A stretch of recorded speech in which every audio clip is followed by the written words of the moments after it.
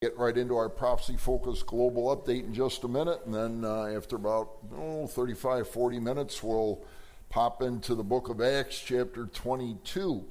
But today starts, for those watching on the internet, starts Awana in our youth group, so welcome back to school times. So that's going full force. If you have young people, any age that you'd like to get involved in our youth groups, they're certainly welcome here.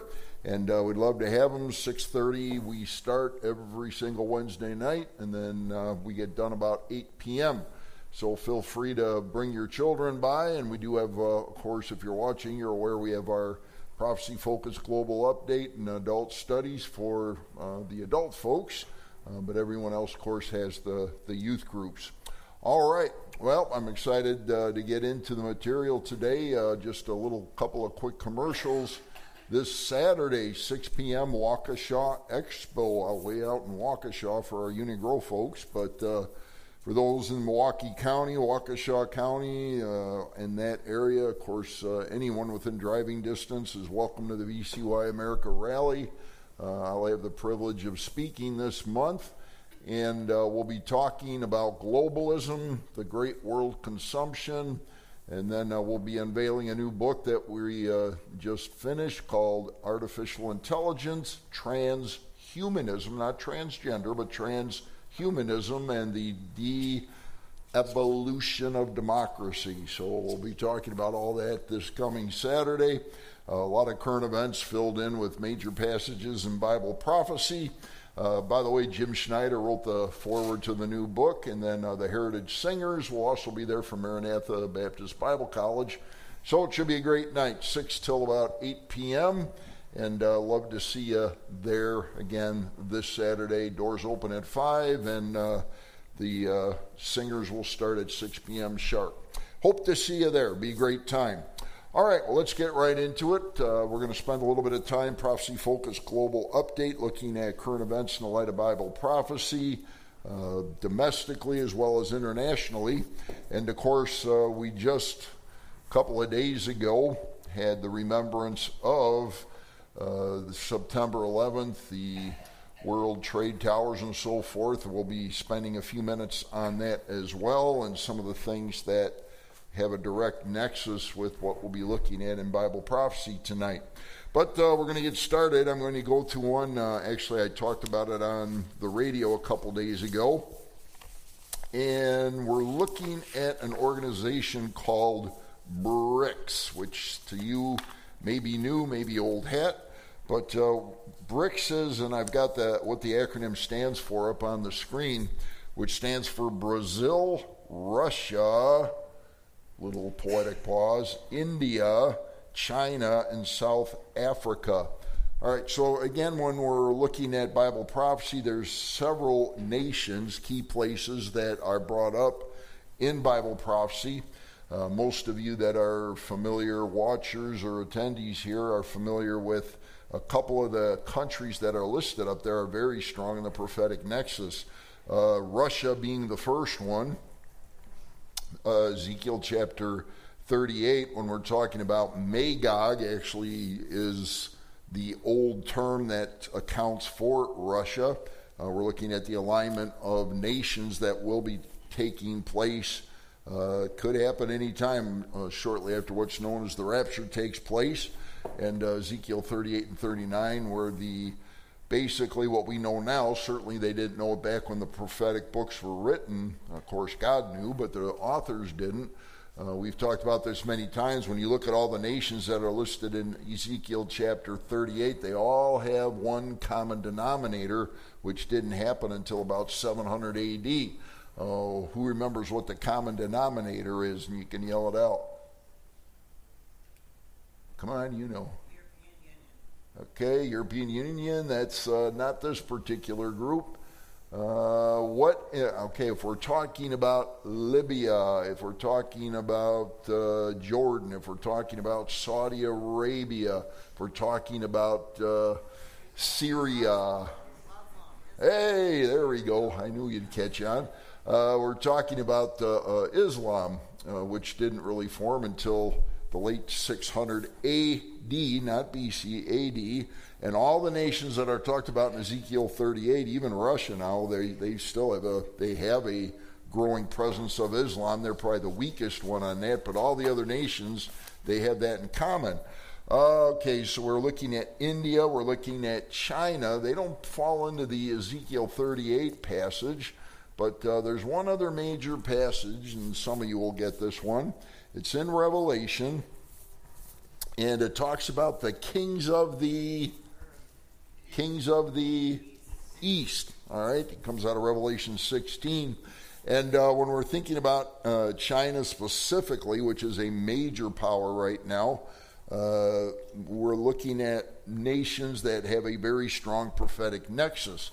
So interesting, BRICS, this one group, which is basically these are supposed to be very, very strong economic nations that have this gathering together, and they're trying to expand it.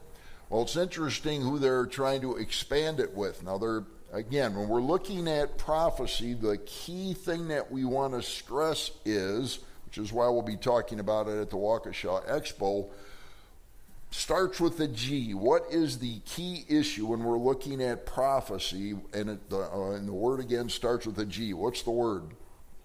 Globalism. Everything is globalism. Again, we go back to the basic text, Revelation chapter 13. There's three key things that God makes very clear will be forming in the midpoint of, or at least will form by the midpoint of the 7-year tribulation period. All right, let's see if we can get them. A one world government, a one world religion, and a one world economy. All right, so those three things we absolutely know are going to be taking place. And again, we'll be going through that a lot at the Expo coming up this Saturday. But we make mention of it almost every time we look at this because of the strong prophetic nexus. All right, whoops, don't want to move that yet. So let me just give you a couple of things. So this BRICS group, here's who they're looking to add. First one on the list, Saudi Arabia. Now, does that have a prophetic nexus? Well, what was Saudi Arabia back during biblical times? Sheba and Dedan. Have you ever heard of that? Yes. It's definitely in our Old Testament. It's talking about Sheba and Dedan, which is now modern day Saudi Arabia. Well, have you seen anything in the news about Saudi Arabia lately? Okay, you're not watching the same news channels I do then. Saudi Arabia is basically, they're starting a relationship up with Israel. If you were, and we haven't really gotten into this in a good year or so, but you remember when the Abraham Accords? Remember that? Okay, I hear some yeses. The Abraham Accords, of course, which particular president actually was involved with that? President Trump, so last administration. So there's a lot of chatter, and I'm just going to revisit some of the chatter that was taking place. The Abraham Accords came out, which quite frankly, a lot of people were super excited prophetically. I was not. The several nations that made, if you will, agreements. It wasn't peace treaties. It wasn't something that got me real excited because Daniel 9:27 is what people were looking at. Well, Daniel 9:27, which is basically the start of the 7-year tribulation, is when peace treaties or a covenant basically is renewed with Israel. So people were getting very excited. Saudi Arabia looked like they might get involved.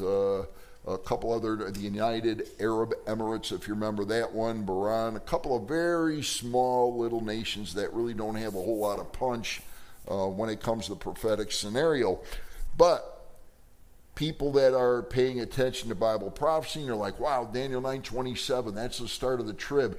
If indeed the Abraham Accords mean peace treaties are going to be formed, and therefore the rapture must be coming if that's going to be taking place. Well, again, my position was this is not the treaties, or actually it's a renewal of a covenant already exists, a renewal of a peace treaty.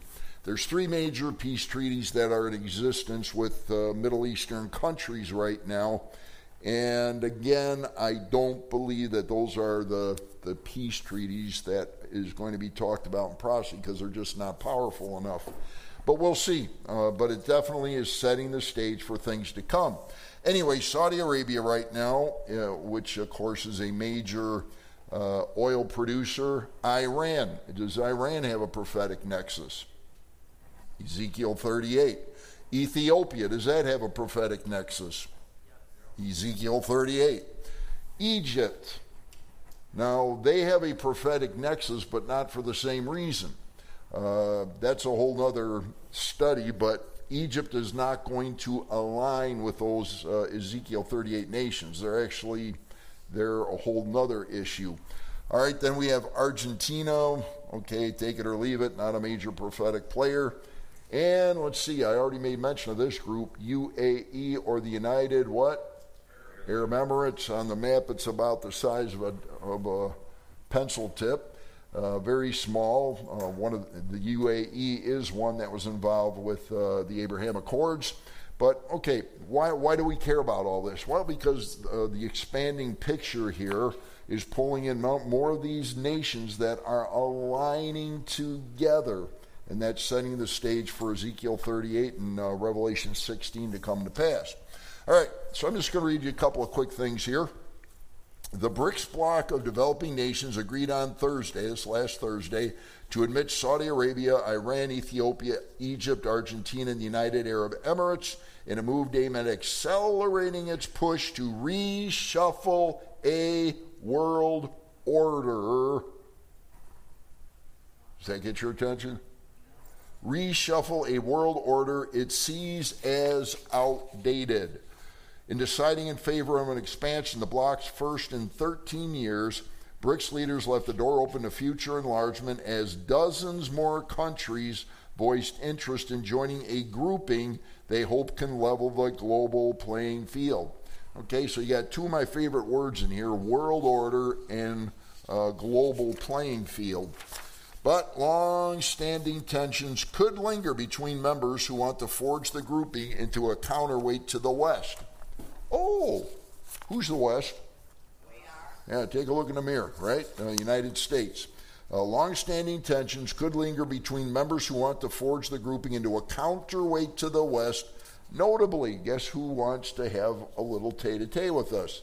China, Russia, and now Iran, and those that continue to nurture close ties to the United States and Europe.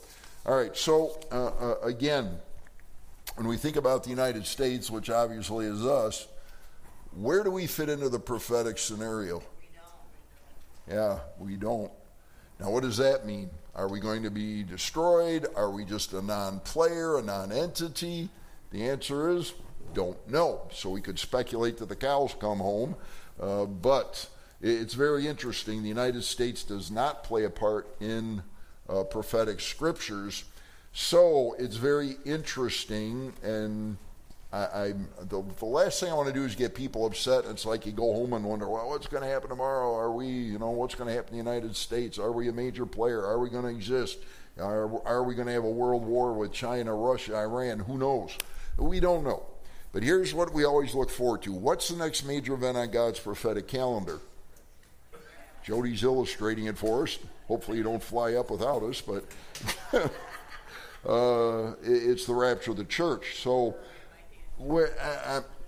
all I can say is we keep looking up. Titus chapter 2. Take your Bibles. Let's go there for a minute. Let's look at the happy news for a minute. All right, Titus, where are you? Right here. Titus chapter 2, verse 13. This is one of those verses you want to underline. Titus 2:13.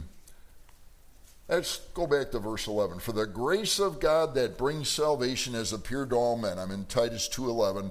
For the grace of God that brings salvation has appeared to all men, teaching us that denying ungodliness and worldly lusts, we should live soberly, righteously, and godly in the present age. Now here's the kick. Looking for the blessed hope and glorious appearance of our great God and Savior, Jesus Christ. Now I mean, that's the believer's great I don't like using the word hope because in the English language it's not powerful enough. The best word to use here is assurance. Looking for the blessed, I like the word assurance, I think is a stronger word and more fits the context. Looking for the blessed assurance and glorious appearing of our great God and Savior, Jesus Christ, who gave himself for us that he might redeem us from every lawless deed and purify for himself his own special people, zealous for good works. But the key thing here is don't get despaired. It's like, oh, what could happen? Well, I mean, we could go home, we could be concerned day and night. Oh, what's going to happen? What's going to happen? The only thing I know for sure that's going to happen is, if you're a believer in Jesus Christ, which I am, you believe that Christ died for your sins, which I do, and I trust you do. We understand we're sinners. We don't deserve heaven, but Christ Jesus came in the world to save sinners, and that's exactly what he did. One point to the cross behind me, when he gave his life to pay for our sins. So what's the worst case scenario that can happen for a Christian? We go to heaven. Is that a bad scenario? You know, we got this. We have this problem where we fear death all the time. It's like, oh, I don't want to die. I'm scared of death. It's like, wait a second, Christian. Wait a second. It's like, what are we all looking forward to? It's being in heaven with the Lord Jesus, seeing him face to face.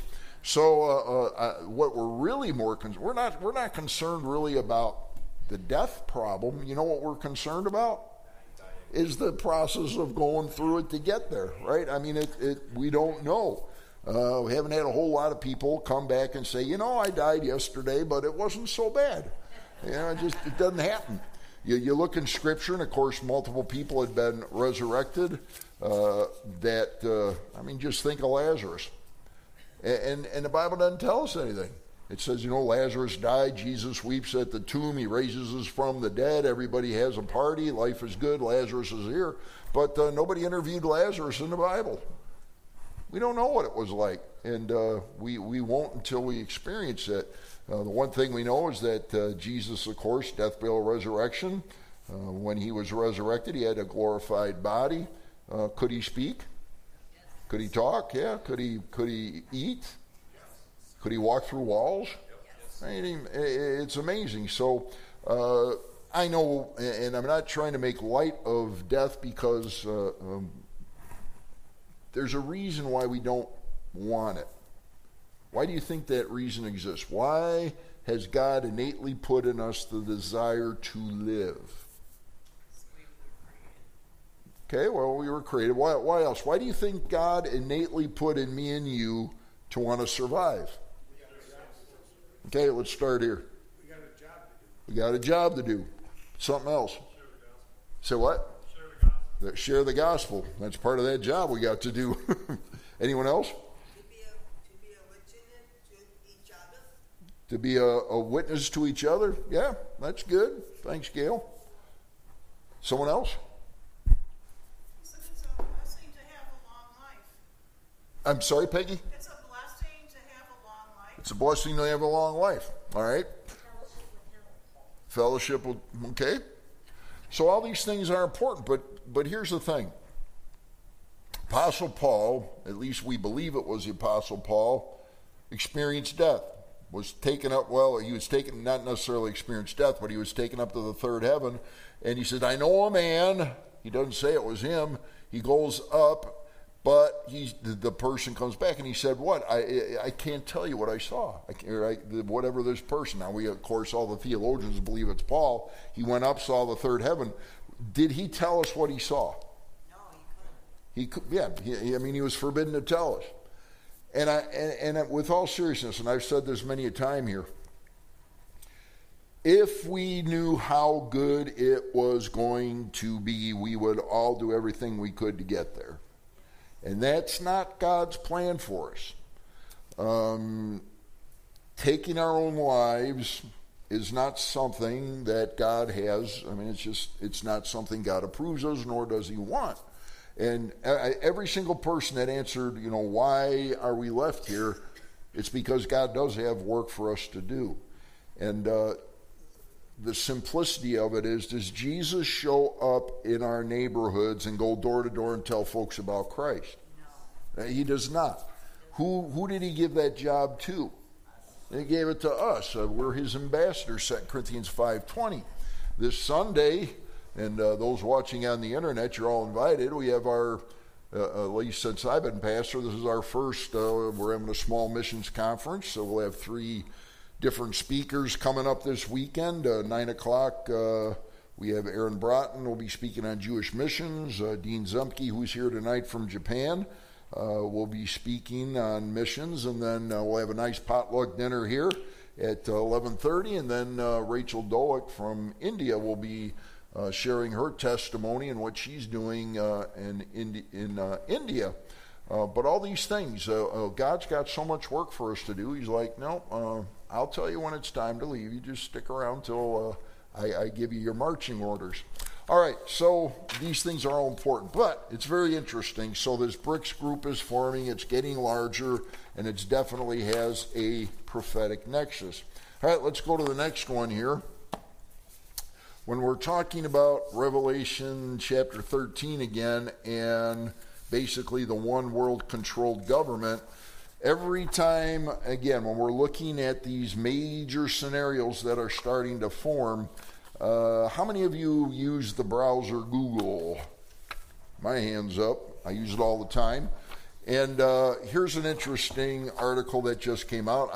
I did fact check it because if I'm going to mention somebody as powerful as Google, especially publicly, I wanted to make sure what I was reading was correct. Well, this thing is all over the news everywhere. Google announces worldwide ban on independent media from search results. Now, let's see. What does that mean? Well, what it means is this. It's basically a form of deciding who gets in and who does not get into their little searches. So I'm going to read a little bit of this, and of course they've got their own spin on it, which, of course they're going to. Google has partnered with the United Nations, the World Health Organization, WHO, and other globalist organizations in a new censorship tool, according to LaToya Drake, head of Google News Lab. Antennas going up. Google News Lab is a team within the Google News Initiative whose mission is to collaborate with journalists to fight misinformation. From whose perspective? And other things. And the Google News Initiative, which is known as GNI, works with publishers and journalists to fight misinformation. Now, you know who would be accused of spreading misinformation? Me. Let's see. When we think of liberals versus conservatives, speaking mainly of America right now, when we think of liberals versus conservatives, who would be the ones that Google would think are spreading misinformation? It'd be the conservatives. Well, how do you come up with that? Well, not too hard to figure it out. ExposedNews.com reports below are the short descriptions from GNI's or Google News Initiative about page. The titles are misleading. For example, the following, the Our Partners hyperlink containing the words learn more does not lead to a list of overview of its partners. It leads to case studies, some stories about how new organizations around the world are growing their news coverage in digital business. All right, so what's the point here?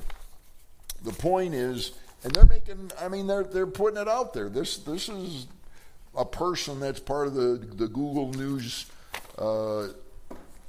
marketing team. Last week, Swiss software developer Dejan Gorgiev tweeted, Google's new global censorship tool was introduced today via an email press release. Now, folks, other countries already have very, very restricted things when it comes to internet. Certain countries will shut the internet down if things are going out or if they think there's going to be dissension within their country. Bam, all of a sudden the internet's shut down. And we could give a ton of case studies on that.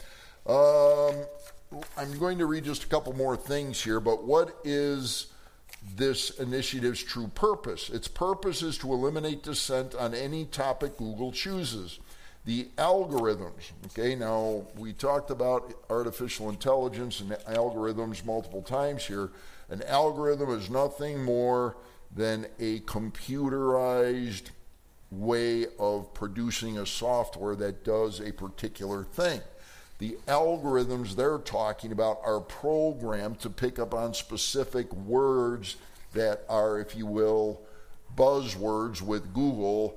In other words, if you say something about COVID-19, which is something they address here, all of a sudden, bam, they're going to check it out, they're going to look at it, and the algorithms will tell them if it's negative or positive and if it's going to be banned or not. Many of you have written tweets or put something on Facebook, and all of a sudden, 2 minutes later, there's a blank spot where your post was because they determined it wasn't appropriate and took it down. All right? Whether it was appropriate or not, don't know, but it happens all the time based on these algorithms.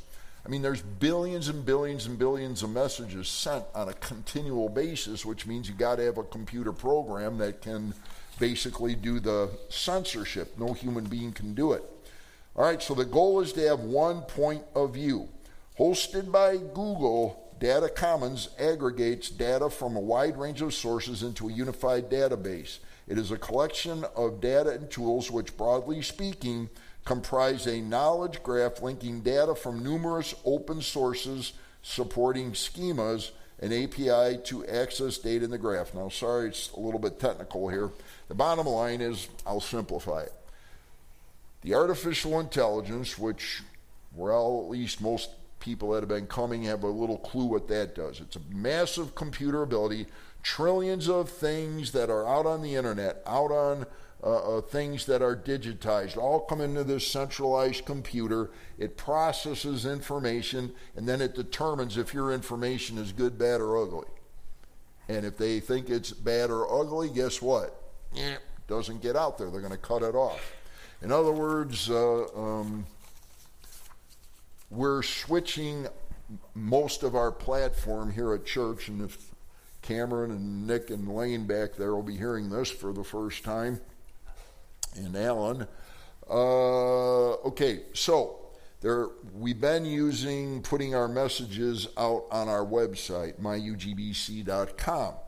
The unfortunate thing with anything that is involved with Google or Facebook or YouTube, that's all subject to being axed out.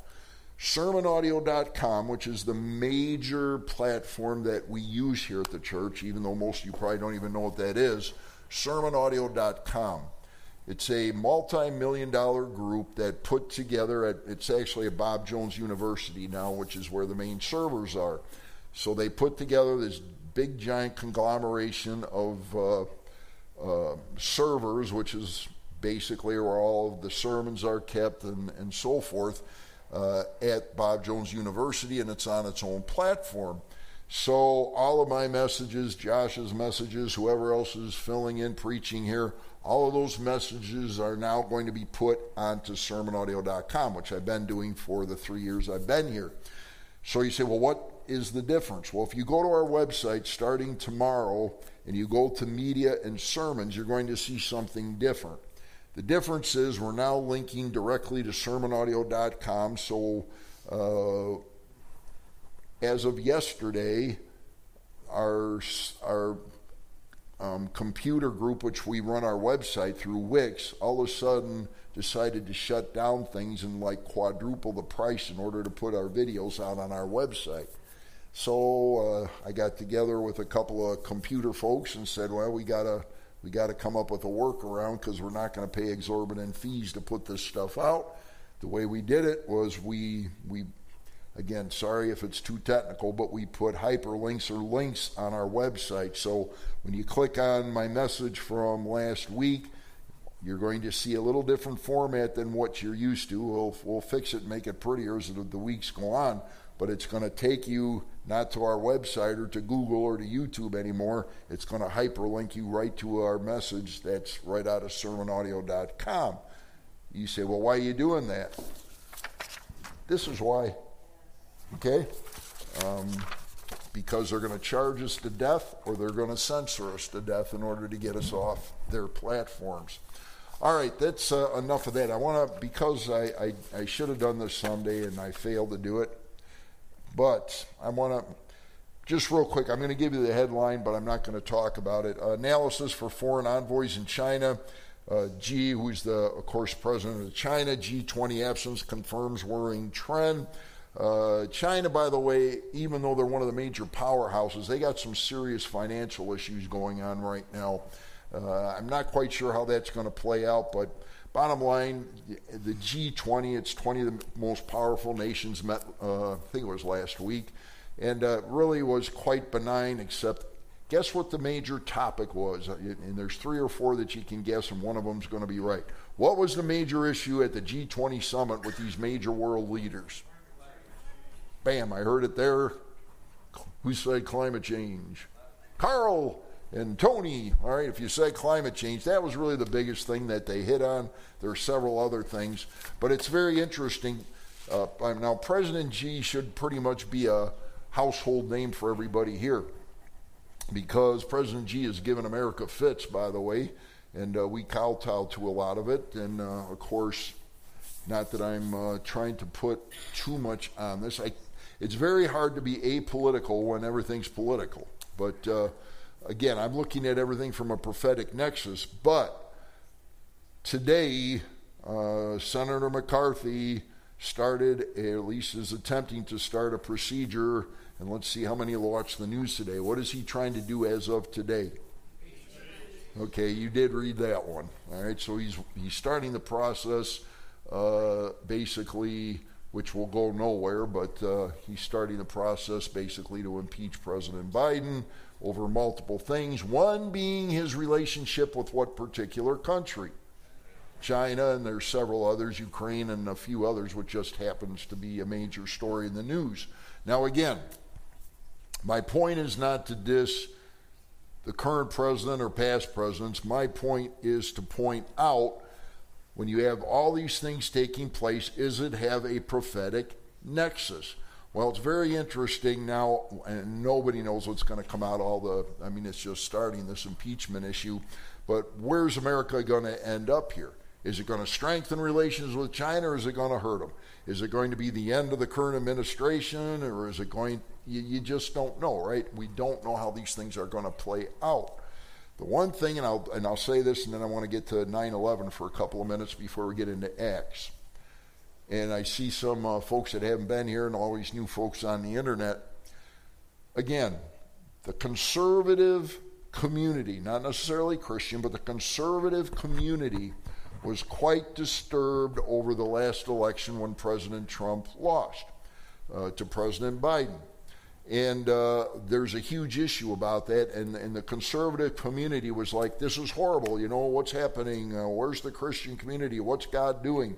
And if you believe Revelation 13, that God puts leadership into place, it's like, what's going on?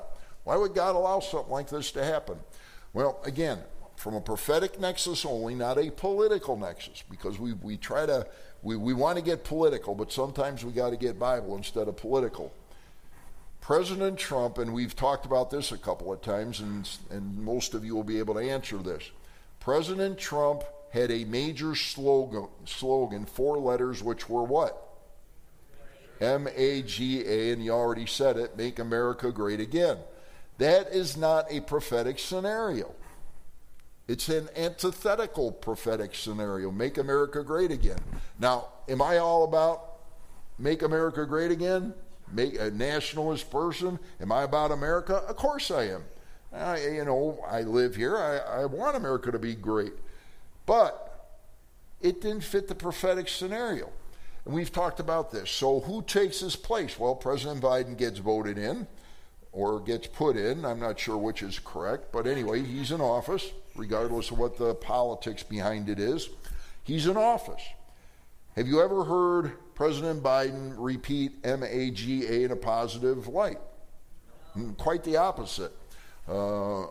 His purpose, yes, he'll say good things about America, But President Biden has gone away from the nationalist picture to a what picture? A globalist picture. Does that fit the prophetic scenario? 100% that does. So as a conservative, if you say, man, why would God allow this to happen? Well, I don't know. But this I do know. It's very interesting. It's like, well, if indeed the rapture is right around the corner, and if indeed the one world order, Revelation 13, is right around the curb here after the rapture takes place, well, it would make very much sense that we would have a globalist type administration. It's because it does what? It fits the prophetic scenario. Now, you notice I try to be very careful. I didn't say this administration is great, this administration is bad. No, from a prophetic scenario, we're right where we would need to be if indeed the rapture is going to take place any minute here, and the one world system is going to kick in. Anyway, last thing on President Xi, he could not go to the G20 summit. Anybody know why? Say what? As far as what? Yeah. Why? No, it wasn't COVID. Why can't President Xi leave his little country right now and go where all these other countries are? Flooding. Say what? Flooding. I didn't hear. Flooding in his country. Flooding? No. It's personal. It's personal. There is a warrant out for his arrest for committing war crimes. So you step into the wrong country, and guess what? You may not be leaving. So President Xi said, I like my Betty by at night, so I think I'll stay home so I don't end up in a prison cell somewhere. That's fact, folks. That's exactly why he didn't go, and he made it very clear that's why he didn't go. So nobody's immune, apparently, from prosecution, even the president of China. All right, that's enough of that. Let me go to one last thing here. The United States marks 22 years since 9/11 with tributes and tears. When we think about 9/11, the major terrorist attack that took place on our shores, I mean, something that is quite frankly unprecedented in the history of America, where this type of a horrific event took place. So it is worth noting, it is worth taking a few minutes to remember what took place there. When we think about our country, which has basically been, for the most part, immune from terrorism, it's picked up some, and then it waned, and again now the major issue, if you think about terrorism in the United States, I'm taking a survey here. How many of you would say international terrorists coming into America is, and here, let me give you both sides and then you can decide which one you want to vote on. Terrorists coming in from outside of our borders is the major issue, or would you say things taking place within our country or domestic terrorists are the bigger issue? How many would say international terrorists coming into our country is the biggest threat? Okay, how many think domestically it's the biggest issue? All right, very interesting. Very interesting.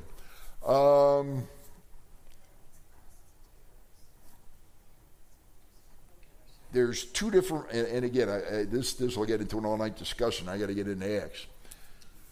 Those of you that just raised your hand for domestic, if you're willing to, give me the reason or reasons why you think domestic terrorism is the most important issue right now. Just raise a hand and I'll call on you so we don't get everybody at once. Kevin? Airplane wings do not chop all iron beams. That was a subtle. Okay. Basically, and there is this theory out there that the airplanes going into 9/11 or going into the buildings is not how that took place, which is what he's saying. Who else has something? Okay, I saw back here. The U.S. can basically destroy any country that attacks it, no matter how it attacks it, but it's not going to attack itself and destroy it. How is it going to, Okay. react to domestic terrorists? All right. Ed?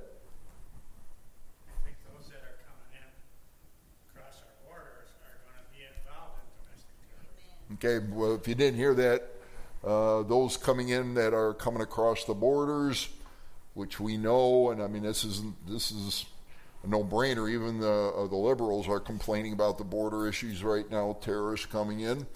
Back when I was in law enforcement, there were more terrorist cells in America than the FBI and the CIA had agents. That means there's less than one agent per terrorist cell. Does that get your attention? Now that's public news. That isn't private, highly classified information. That was made known in the newspapers. Jody? To tear anything up, like a family or a country, is to tear them up within. And it's through ideology. Okay, ideologies within our own country is what you're saying. All right, so interesting. So, all right, so we look at terrorists coming in from the outside, and that was, I mean, with the individuals that came into our country, however it happened, whether you buy into the airplane having done it and flying into it, I still happen to believe, based on eyewitness reports, that that's how it took place. And now there's those that say, no, it didn't happen. Airplanes didn't fly into the buildings, that they were blown up from inside. Eyewitness reports, I know, and again, I know there's both sides of the coin. I just find it, based on the research I've done and those that gave eyewitness reports, again, my perception, right or wrong, is that we had individuals that flew airplanes into the buildings. Now, if it wasn't that and it's somebody also set explosive from within the building, could be.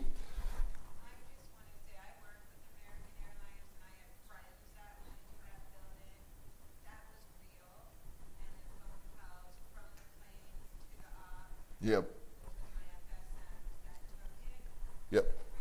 Yeah, and that's my position as well. If you didn't hear, she had friends that work with American Airlines, and basically that was a real deal.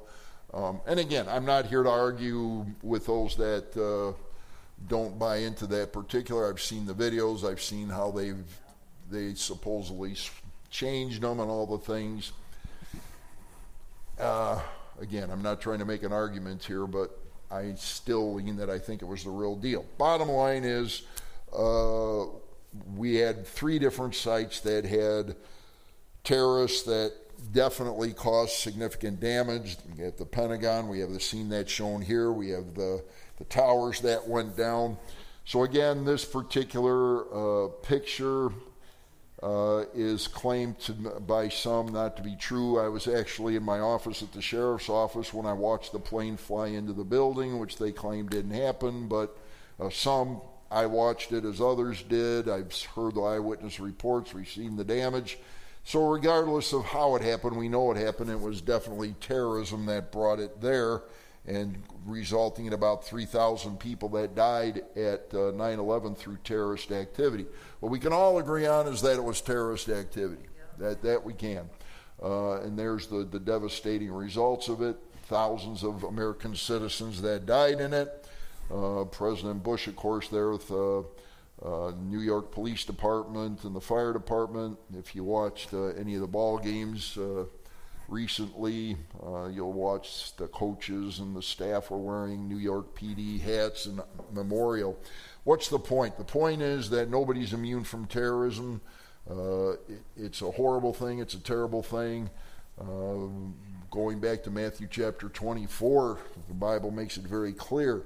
When the tribulation starts, is it just going to be peaceful around the world? No, it says, beware, because there's going to be wars and rumors of wars. Kingdom will rise up against kingdom, nation against nation. So even though the Antichrist is going to come and he'll bring a pseudo-peace to things, there's still going to be plenty of problems that'll be taking place in the prophetic scenario.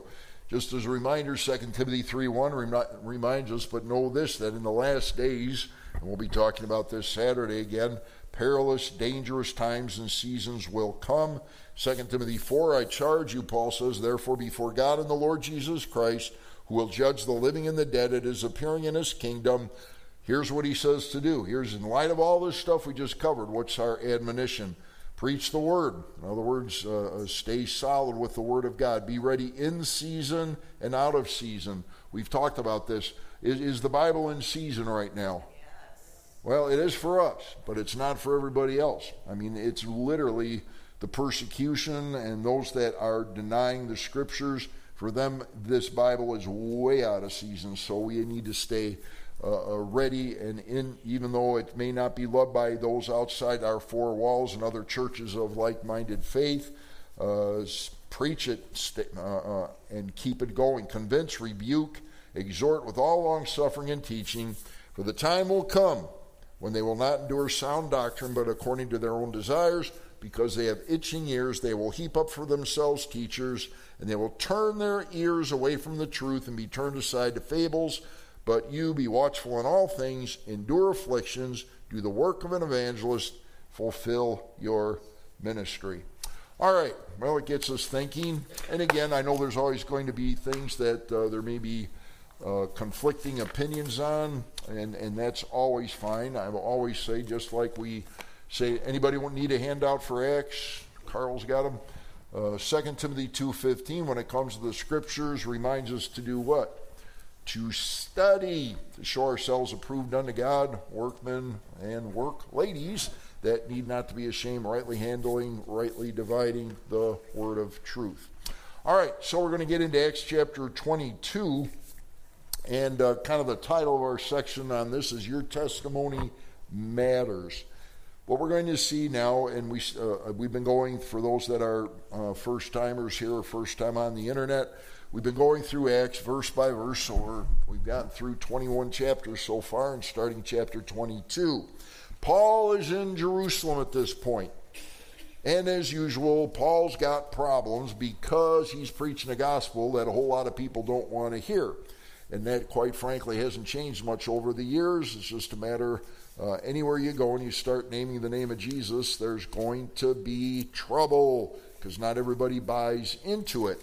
So, Paul is basically in Jerusalem. They're about ready to tear him to pieces. They're ready to kill him. And there's a reason why. So, quick review. Why were the Jewish people ready to kill Paul at the end of chapter 21? If you remember from last week, a very specific reason. What was Paul accused of doing? Thank you. You got it. All right, good. The issue was Paul's in Jerusalem. He had some of his Gentile friends with him, as he always did. They traveled together, they worked together, and Paul went to the temple.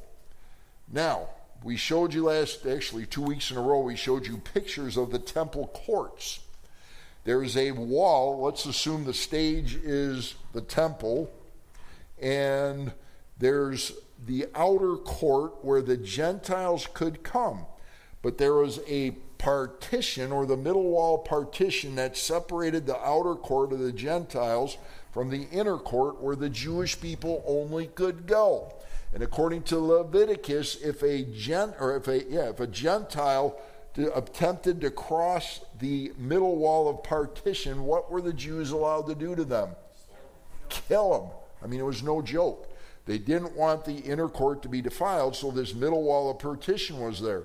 Well, of course, the big issue in the New Testament is, does the middle wall of partition figuratively exist anymore? No, there's no difference between Jew and Gentile. We're all one in Christ.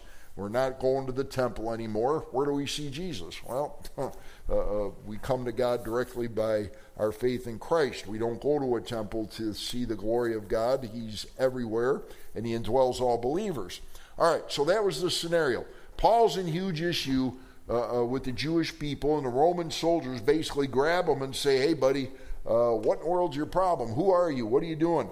They accused him of being an Egyptian that had caused tremendous insurrection a couple of years earlier. And he's like, no, I'm a guy that was born in, and we're going to see that where he was born now. All right, end of Acts 21 to set the context. Paul said, and of course he's being held by the Romans now, and they're trying to figure out who he is. He says, I am a Jew from Tarsus in Cilicia, a citizen of no mean city, and I implore you, permit me to speak to the people.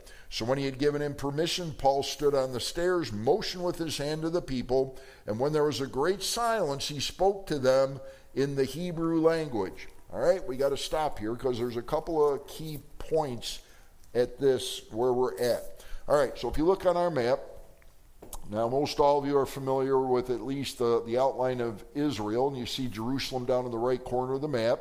So you go up, if you can see it, which it's probably hard with the print size, but right above that is Nazareth.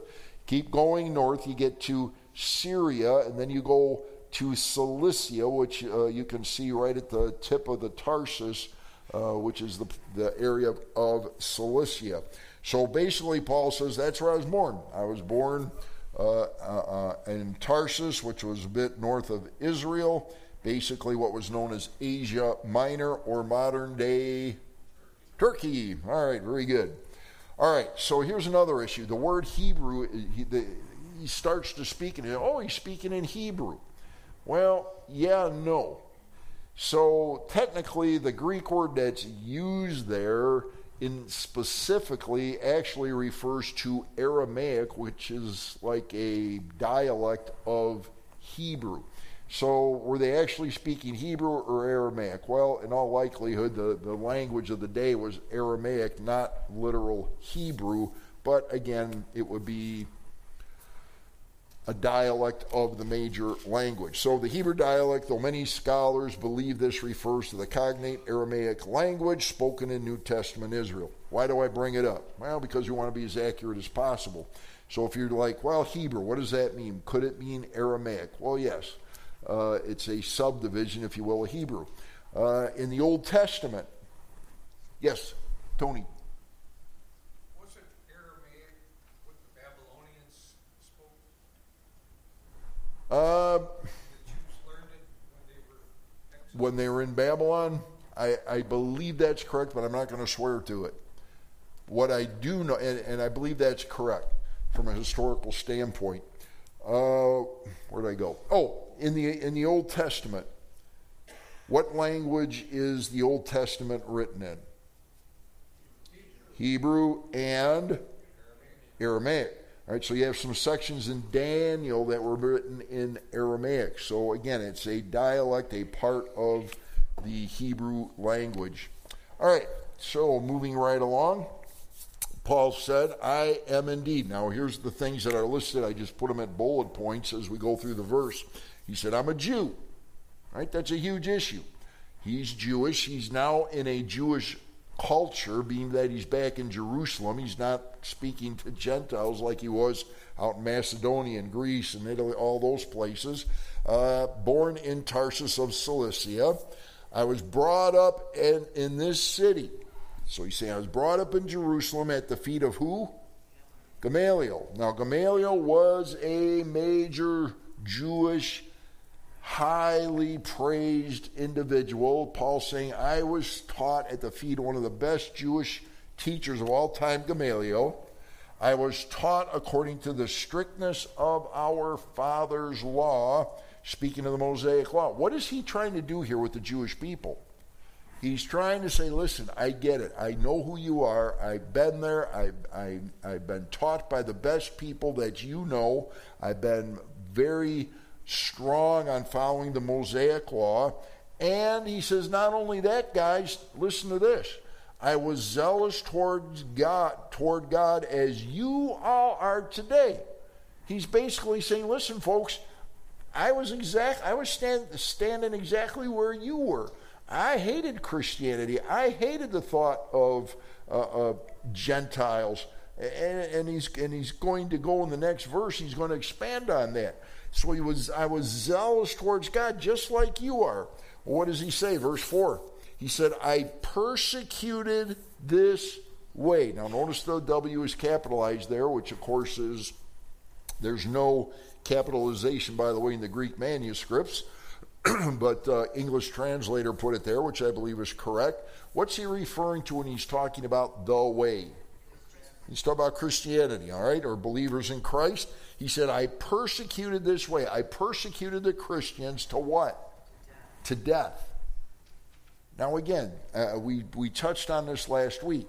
That's a very strong statement. I persecuted Christians to death. Well, what are they trying to do to Paul right now? They're trying to kill him. All right, so he's like, okay, so I've switched, so to speak. I'm on the other side of the bars right now. So I persecuted the way to the death, binding and delivering into prisons both men and women. Now, folks, just think about this. And again, we've touched on this before, but it's like, think of the horrible situation this is. This would be, all of a sudden, the back doors spring open at Union Grove Baptist Church. In walks a bunch of individuals with guns and clubs and swords and whatever else, and say, recant the name of Jesus or die or go to prison. I mean, how would you like that to happen in your church, right? I mean, horrible, horrible things. That's what Paul did. The Apostle Paul, one of the greatest Christians of all time. He was breaking into synagogues, arresting people, putting them in prison, men and women. And he said, and also the high priest bears me witness. In other words, the top Jewish official and all the council of the elders, all the best of the best religious leaders from the Jewish standpoint, from whom I also received letters to the brethren. What did he do? He went to Damascus to bring in chains even those who were there to Jerusalem to be punished. All right, so what's Paul saying to the people? He's like, hey guys, I was a card-carrying Jewish guy up until recently. I was the most powerful. I did everything I could. I had the endorsement of all the Jewish leaders to do what? To get rid of the Christian community. And that's exactly what he was doing. So what does Paul do? We know that he went up, and of course Tarsus is just a couple of miles, if you will, up from where Damascus is in Syria. He's going up to Damascus to find all those Christians that were dispersed from Jerusalem when all of a sudden the persecution started. And he's like, I want to find those buzzards and bring them back here. We're going to put them in prison. We're going to kill them. So what did he do? And I put this on here for a reason. It's like, well, why the picture? It's to remind me and you, number one, our hands are free today. I mean, thank God our hands are free today. We're not in bounds. We're in bondage. We're not in chains. We're not put in prison. We're not threatened for our lives today in our country, and I'm so thankful for that. We can, as most of you being conservative, you've got issues with certain things, and I get it. I have issues with some things, but I'm still thankful I don't have this to contend with. And I hope we all are thankful for the freedom we still have. All right, verse 6. Now it happened, Paul says, as I journeyed and came near Damascus. What is Paul doing? He's sharing his testimony. By the way, we've got sign-ups in the back for baptism and a few other things. Why do we do baptisms here? Well, there's two reasons. The biggest reasons why I love having baptisms here is because what does everybody do that gets baptized? What do they do up here? They give their testimony. They tell what Jesus did for them. They tell of when they finally realized it and the light bulb went on, so to speak, when the Holy Spirit convicted them of their sin and they placed their faith and trust in Christ, and they tell us the story of how that happened. I love that, hearing how God changed their life. And man, it's exciting. So what is he saying here? Paul's saying to the Jewish people, he's telling them, here's what Jesus did. He's telling them how he came to Christ. It's wonderful. And he's proclaiming it. So it happened as I journeyed and came near Damascus. In other words, as he was headed up north here, headed towards Damascus to bring the people back to Jerusalem, he said, I fell to the ground and heard a voice saying to me, wait a minute, who's Saul? Saul is Paul, right? Okay, so Saul, by the way, the Bible never makes the statement that his name was changed to Paul after he trusted Christ. However, that literally after Saul comes to Christ, all of a sudden, bam, his name is always referred to after that as Paul, except in this particular time when his testimony is being given. So he says, Saul, Saul, or basically now it would have been Paul, but Saul, Saul, why are you persecuting me? Now, folks, think about this. It's so easy just to read this stuff, and it's like, oh, yeah, that's cool. Saul, Saul, why are you persecuting me? Blah, blah, blah. Who's talking to him? The Lord's talking to him. Jesus is talking to him. Hey, powerful. I mean, it's off the charts powerful. Can you imagine all of a sudden you... Knocked him off his horse. Say what? He knocked him off. Yeah, knocks him off his horse, starts talking to him, and it's like, you think that would get your attention? I mean, get my attention. Like, wow. And all of a sudden the voice says, why are you persecuting me? So Paul answered, who are you? What's the next word? Lord. Who are you, Lord? I love that. Who are you, Lord? Okay, when you call someone Lord, they're basically your master. It's not partial. It's like everything belongs to them. And all of a sudden he says, who are you, Lord? And he, capital H, speaking of Christ, said to me, I am Jesus of Nazareth, whom you are what? Persecuting. Paul is revealing this to the Jewish audience, and of course the Romans also that are holding him there. And he's telling them about this miraculous conversion that he's going through. Verse 9.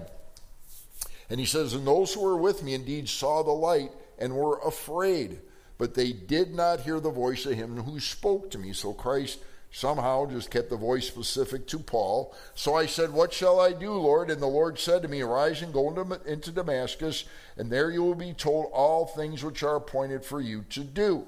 And since I could not see for the glory of that light, being led by the hand of those who were with me, I came into Damascus. So God blinded him temporarily, gets him up to Damascus. Now this has been, and I haven't done a lot of side stuff, we're going to get real heavy coming up pretty quickly here with what's going to take place. But before we do, we need to establish who the Apostle Paul is. What did God do with Saul? Why is he, first of all, called an apostle? Well, we're going to go to Scripture, which talks about an apostle is one who has to have seen the risen Lord. Did Paul see the risen Lord? Well, we go to 1 Corinthians chapter 15.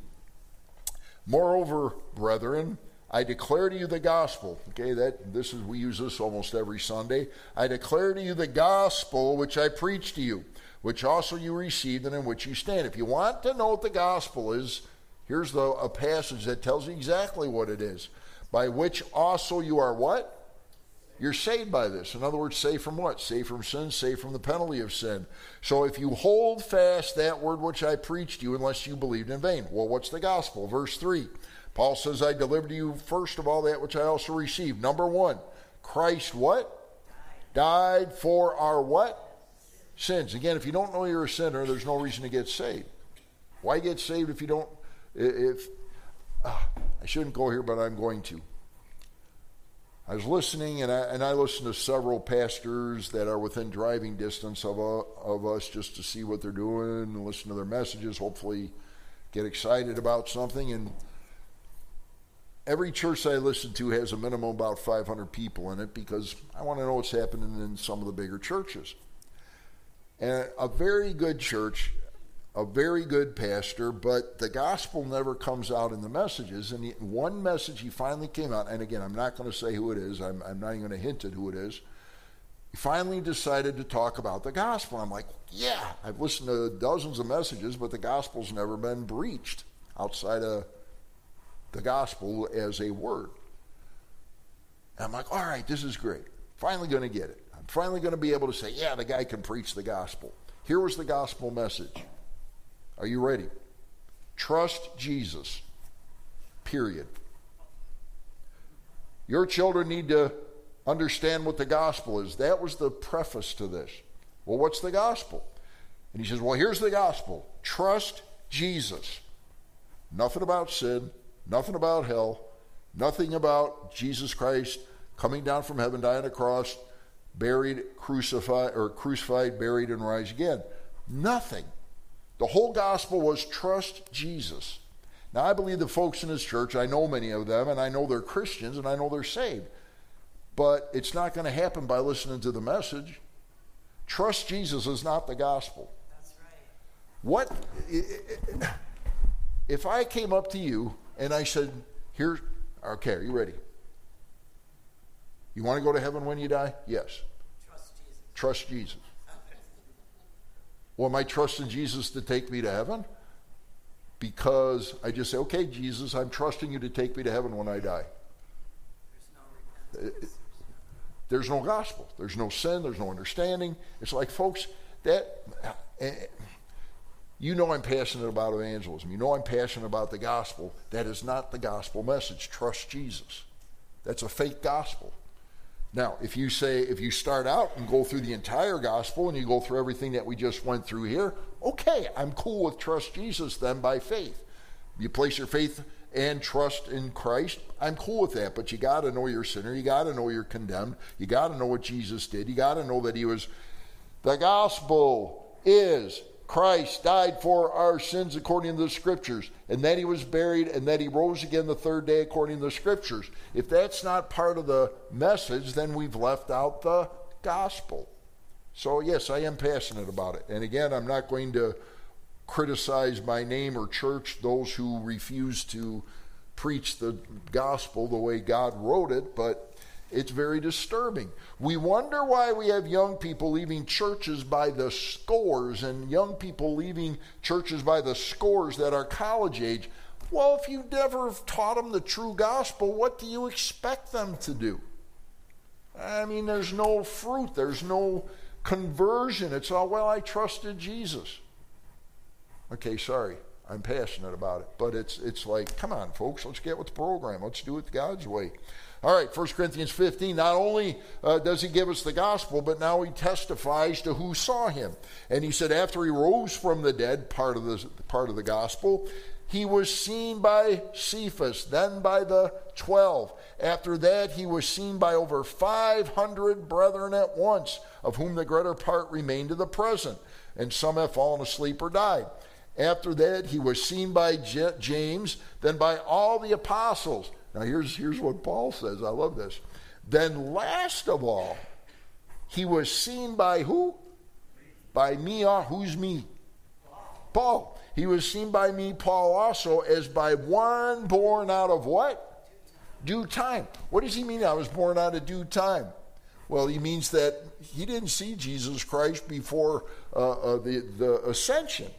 So if he would have been born in time, according to the context, he would have been around and he would have seen Jesus before the ascension took place. But he's like, I was born out of due time. I didn't see Jesus before the resurrection, but did he see Jesus? Absolutely he did. He got a personal appearance, which, I mean, talk about wonderful and inspiring. For I am the least of all the apostles who am not worthy to be called an apostle. Remember, when Paul is saying this is not some cheap, I'm just a lousy sinner saved by grace. He's not doing it to try and show himself humble.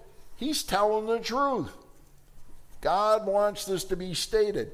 Who am not worthy to be called an apostle. Why? Because I persecuted the church of God. I killed Christians. I put them in prison. I beat them up. I took moms and dads away from their kids and put them in prison. I was a horrible, dastardly sinner. Was he? Yeah, he was. It's like, it's okay. Why? Because did God change him? Oh, yeah, he did. But, Paul says, by the grace of God. There's that word, grace. Grace is what? A free, unmerited gift. By the grace of God. Man, I'm a rotten, dirty, filthy sinner. I killed God's people, but God had grace on me. Isn't that wonderful? This passage just screams, listen, doesn't matter where you come from, doesn't matter what you did, doesn't matter how much sin you got involved in the past. God says, I'm waiting for you. I love you. Despite yourself, I still love you. And I want to take you to heaven if you just trust me, and the grace of God's there waiting for you. But he says, but by the grace of God, I am what I am, and his grace toward me was not in vain. but I labored more abundantly. He's like, yes, Jesus saved me. I got saved, but boy, I've been working my tail off ever since. Excuse the word, I guess. But he's like, man, I've been working for the Lord. I'm doing everything I can. I'm witnessing to folks. I'm out there. And boy, that guy, you talk about going through tough times. We've been through it. I mean, beat up, slammed, stoned, shipwrecked, starving half to death. But he said, boy, I just love this. I just love it. I said, I count this all rubbish for the excellency of knowing Jesus. I'm happy to do this. I'm happy to suffer persecution because it's all for the one that saved me and had tremendous mercy on me. Therefore, whether it was I or they, so we preach, and so you believe. All right, let's move on. We haven't gotten to the sticky point yet, and I think we'll at least get it started, but it's a very tough little passage we're going to come up to. All right, we're back in Acts chapter 22, verse 12. Then a certain Ananias, a devout man according to the law, in other words, strong in the Jewish heritage, having a good testimony with all the Jews who dwelt there, came to me.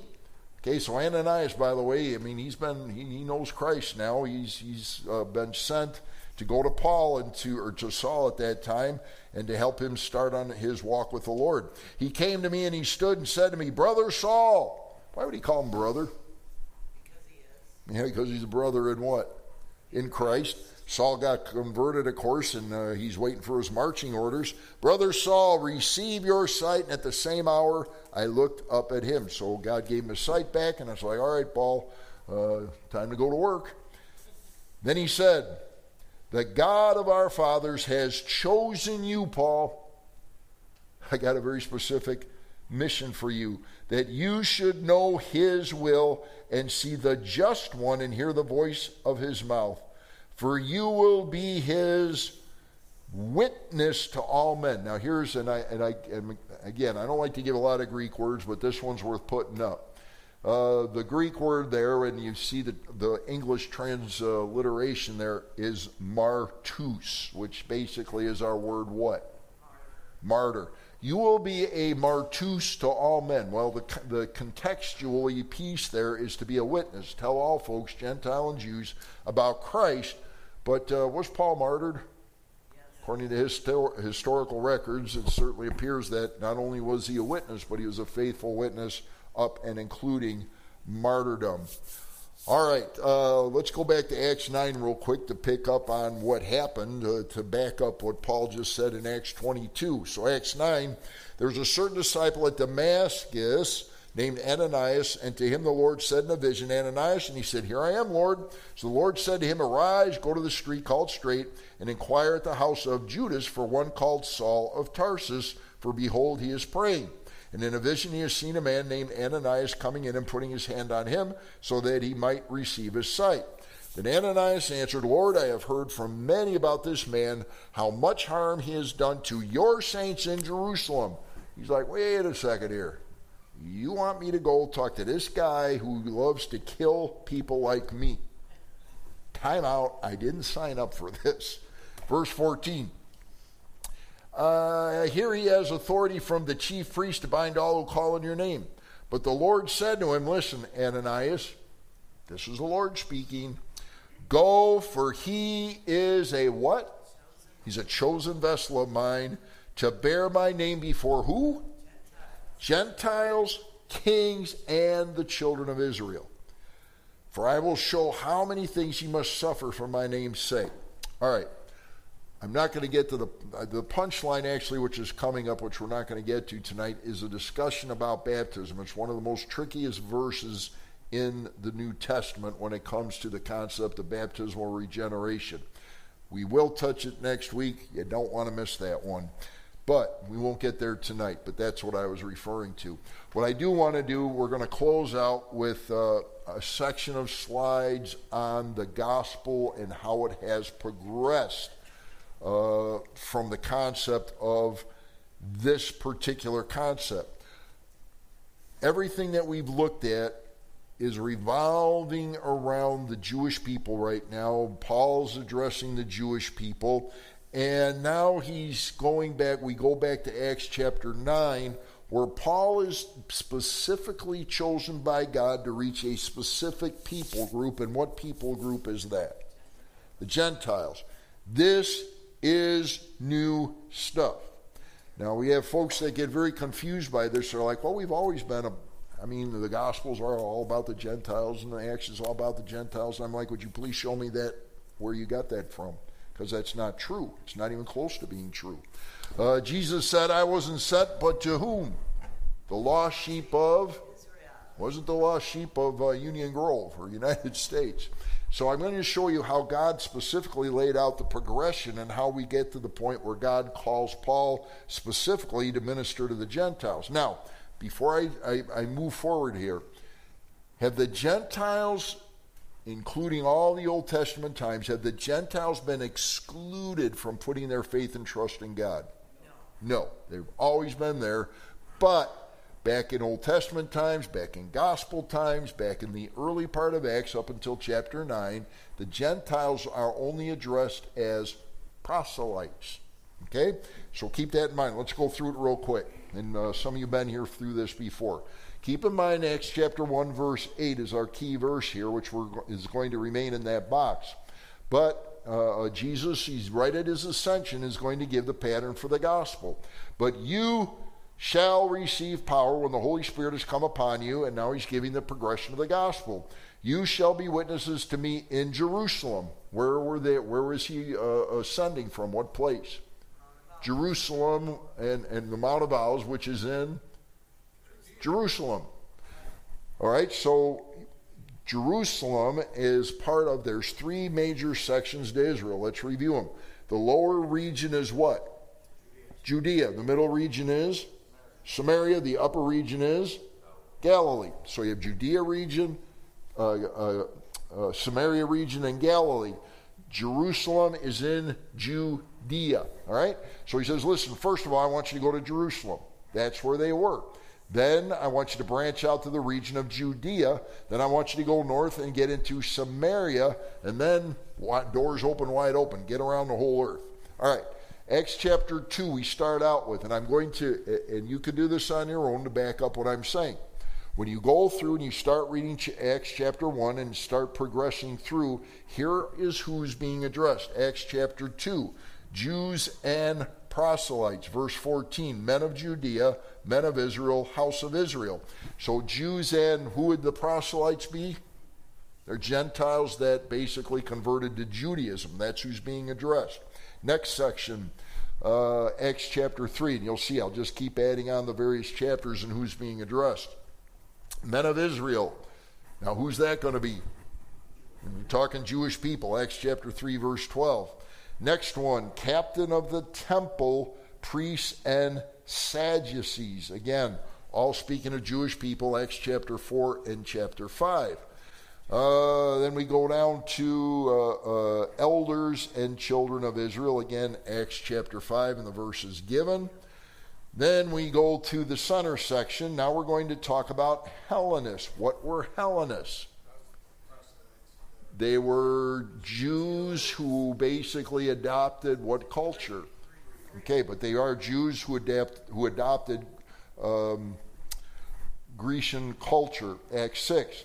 Then we talk about a Gentile came to Christ. Again, they don't say a Gentile would trust to Christ. They call him a proselyte to Judaism. It's interesting because the most interesting one and the easiest one to look at is the Ethiopian eunuch. Ethiopian eunuch was a Gentile. He comes to Israel, and he's a proselyte. So he had proselytized to Judaism. The Ethiopian eunuch, a Gentile, is in Israel because he's following the law. Then who comes to him and preaches Jesus to him? Philip comes. So now he's not only a Gentile, he was not only a proselyte to Judaism, but then Philip comes and preaches Jesus to him, and does he trust Christ? Yes. Yeah, absolutely. So that's how this progression is going to take place. All right, next one. Stephen preaches to his people, of course, Jewish people, martyred in Acts chapter 7. Acts chapter 8. Go down to Acts chapter 1, verse 8. We're in Jerusalem. We've been reaching out to Judea. Now where's he at? A Samaritan. Acts chapter 8, verse 25. Then we just talked about the Ethiopian proselyte, Acts chapter 8. Still, we haven't used a particular word that starts with a G, which is Gentile. I haven't gotten there yet. But we're going to get there. Acts chapter 9. Saul's converted, and who's he told to go reach? The Gentiles. All right, so that's basically, it literally follows the progression of Acts chapter 1, verse 8, and how all that fits together. So we go Jew, proselytes. Finally, we get to the Gentiles, and keeps moving forward from that point. All right, we've run out of time, but what's the thing here? Let me give one final practical piece. Paul's arrested, basically. The government says, he's like, please, I know they want to kill me, but let me talk to them. Give me a shot. They're like, all right, go ahead, talk to the people. Paul begins to share his what with the people? All he's sharing is, here's what Jesus did for me.